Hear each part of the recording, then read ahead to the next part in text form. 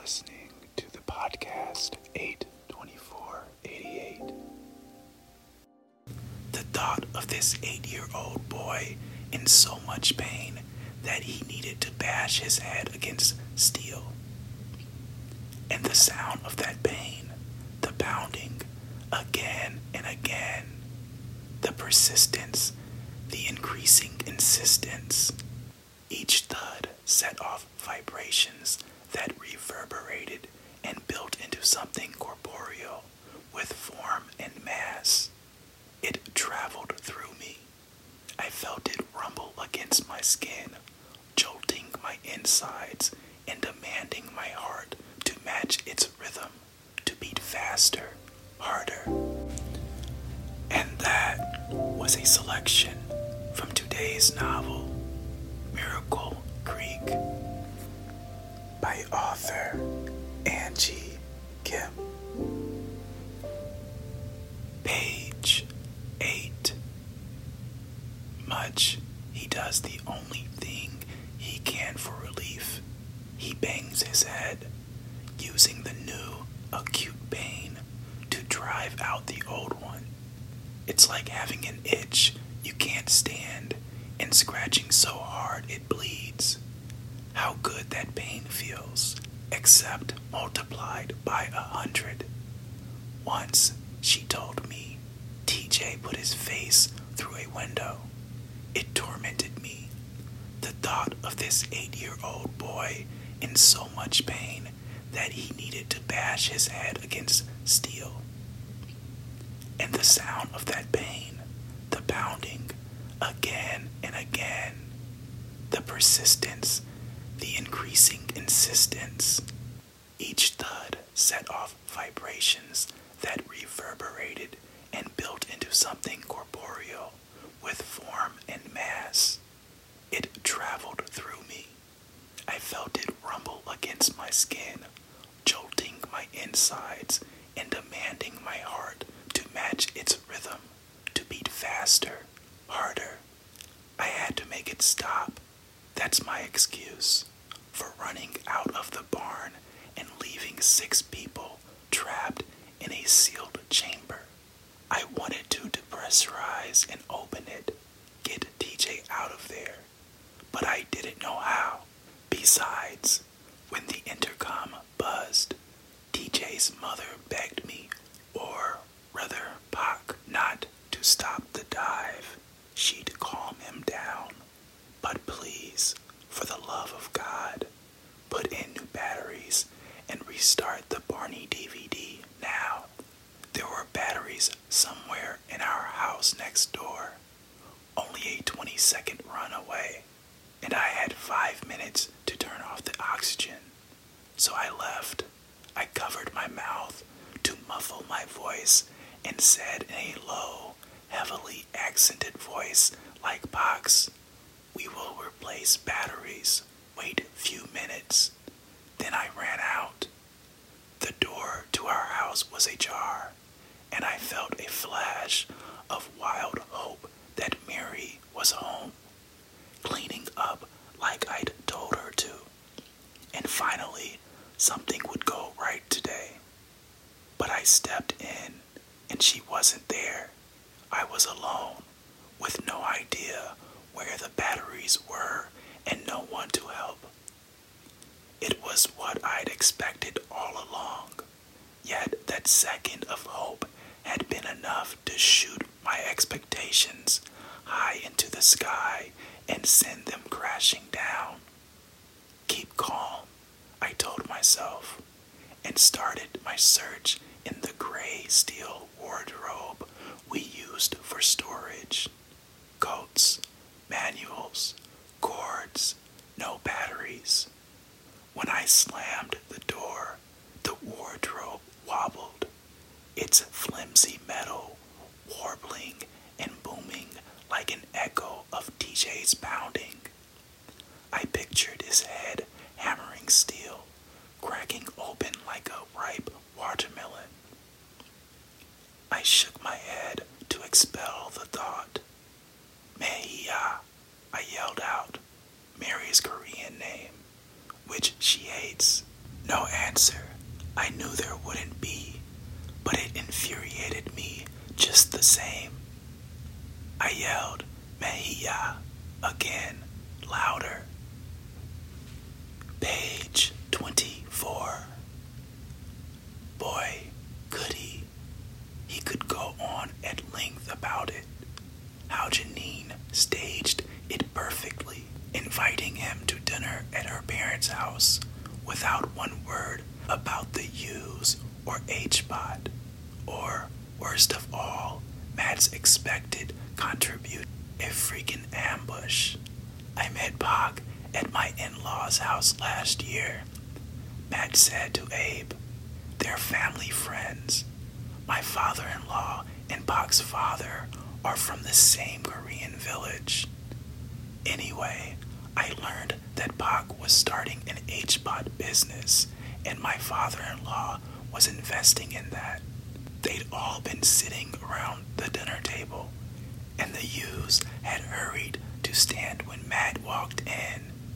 As if he were royalty, Pac looked nervous, the sharp angles of his face accentuated by his tight smile. And when he gripped Matt's hand for a handshake, his knuckles bulged into jagged peaks. Young, his wife, had bowed slightly, eyes downcast. Mary, their 16-year-old, was a copy of her mother, with eyes that looked too big for her delicate face. But she smiled easily, mischievously, as if she knew a secret and couldn't wait to see his reaction when he found out, which, of course, was exactly what was about to happen. As soon as Matt sat down, Pac said, "Do you know H-Bot?" Those words were like the cue for a well-rehearsed performance.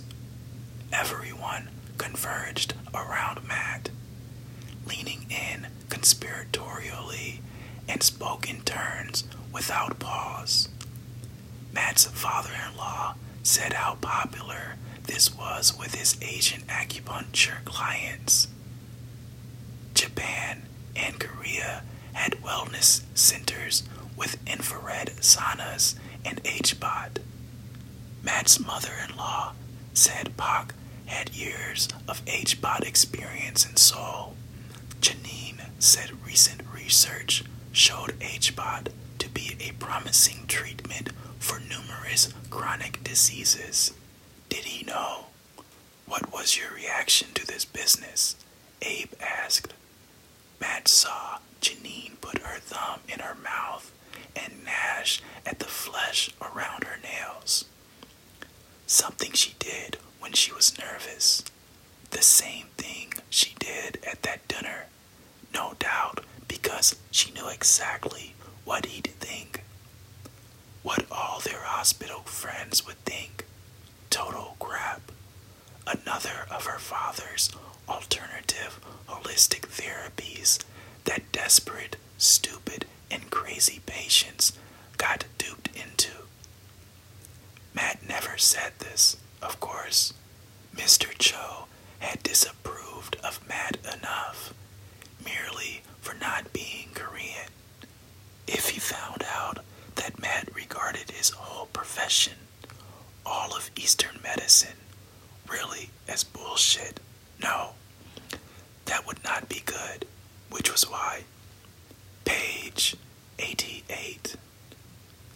A very small possibility, and Elizabeth prevented that, made sure that couldn't come close to happening. Isn't that right? Matt sighed. Yes, he had to say. He waited for the logical next question.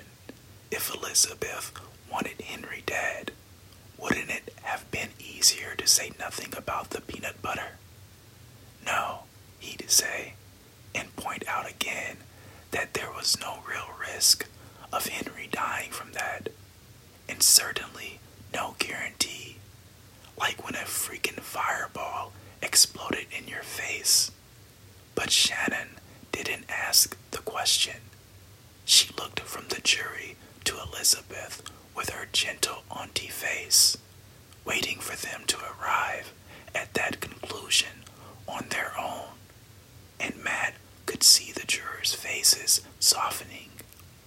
He could see them looking at Elizabeth, her still stoic face, wondering if maybe it wasn't that she was cold and uncaring, but just tired, too tired to move a muscle. As if to accentuate this theme, Shannon said, "Doctor, you've told Elizabeth she's the most devoted mother you've ever met, right?"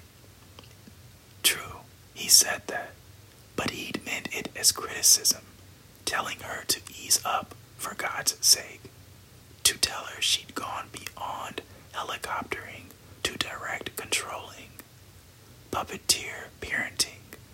But what could he say? Yes, I said that, but I was being sarcastic because I hate devoted mothers.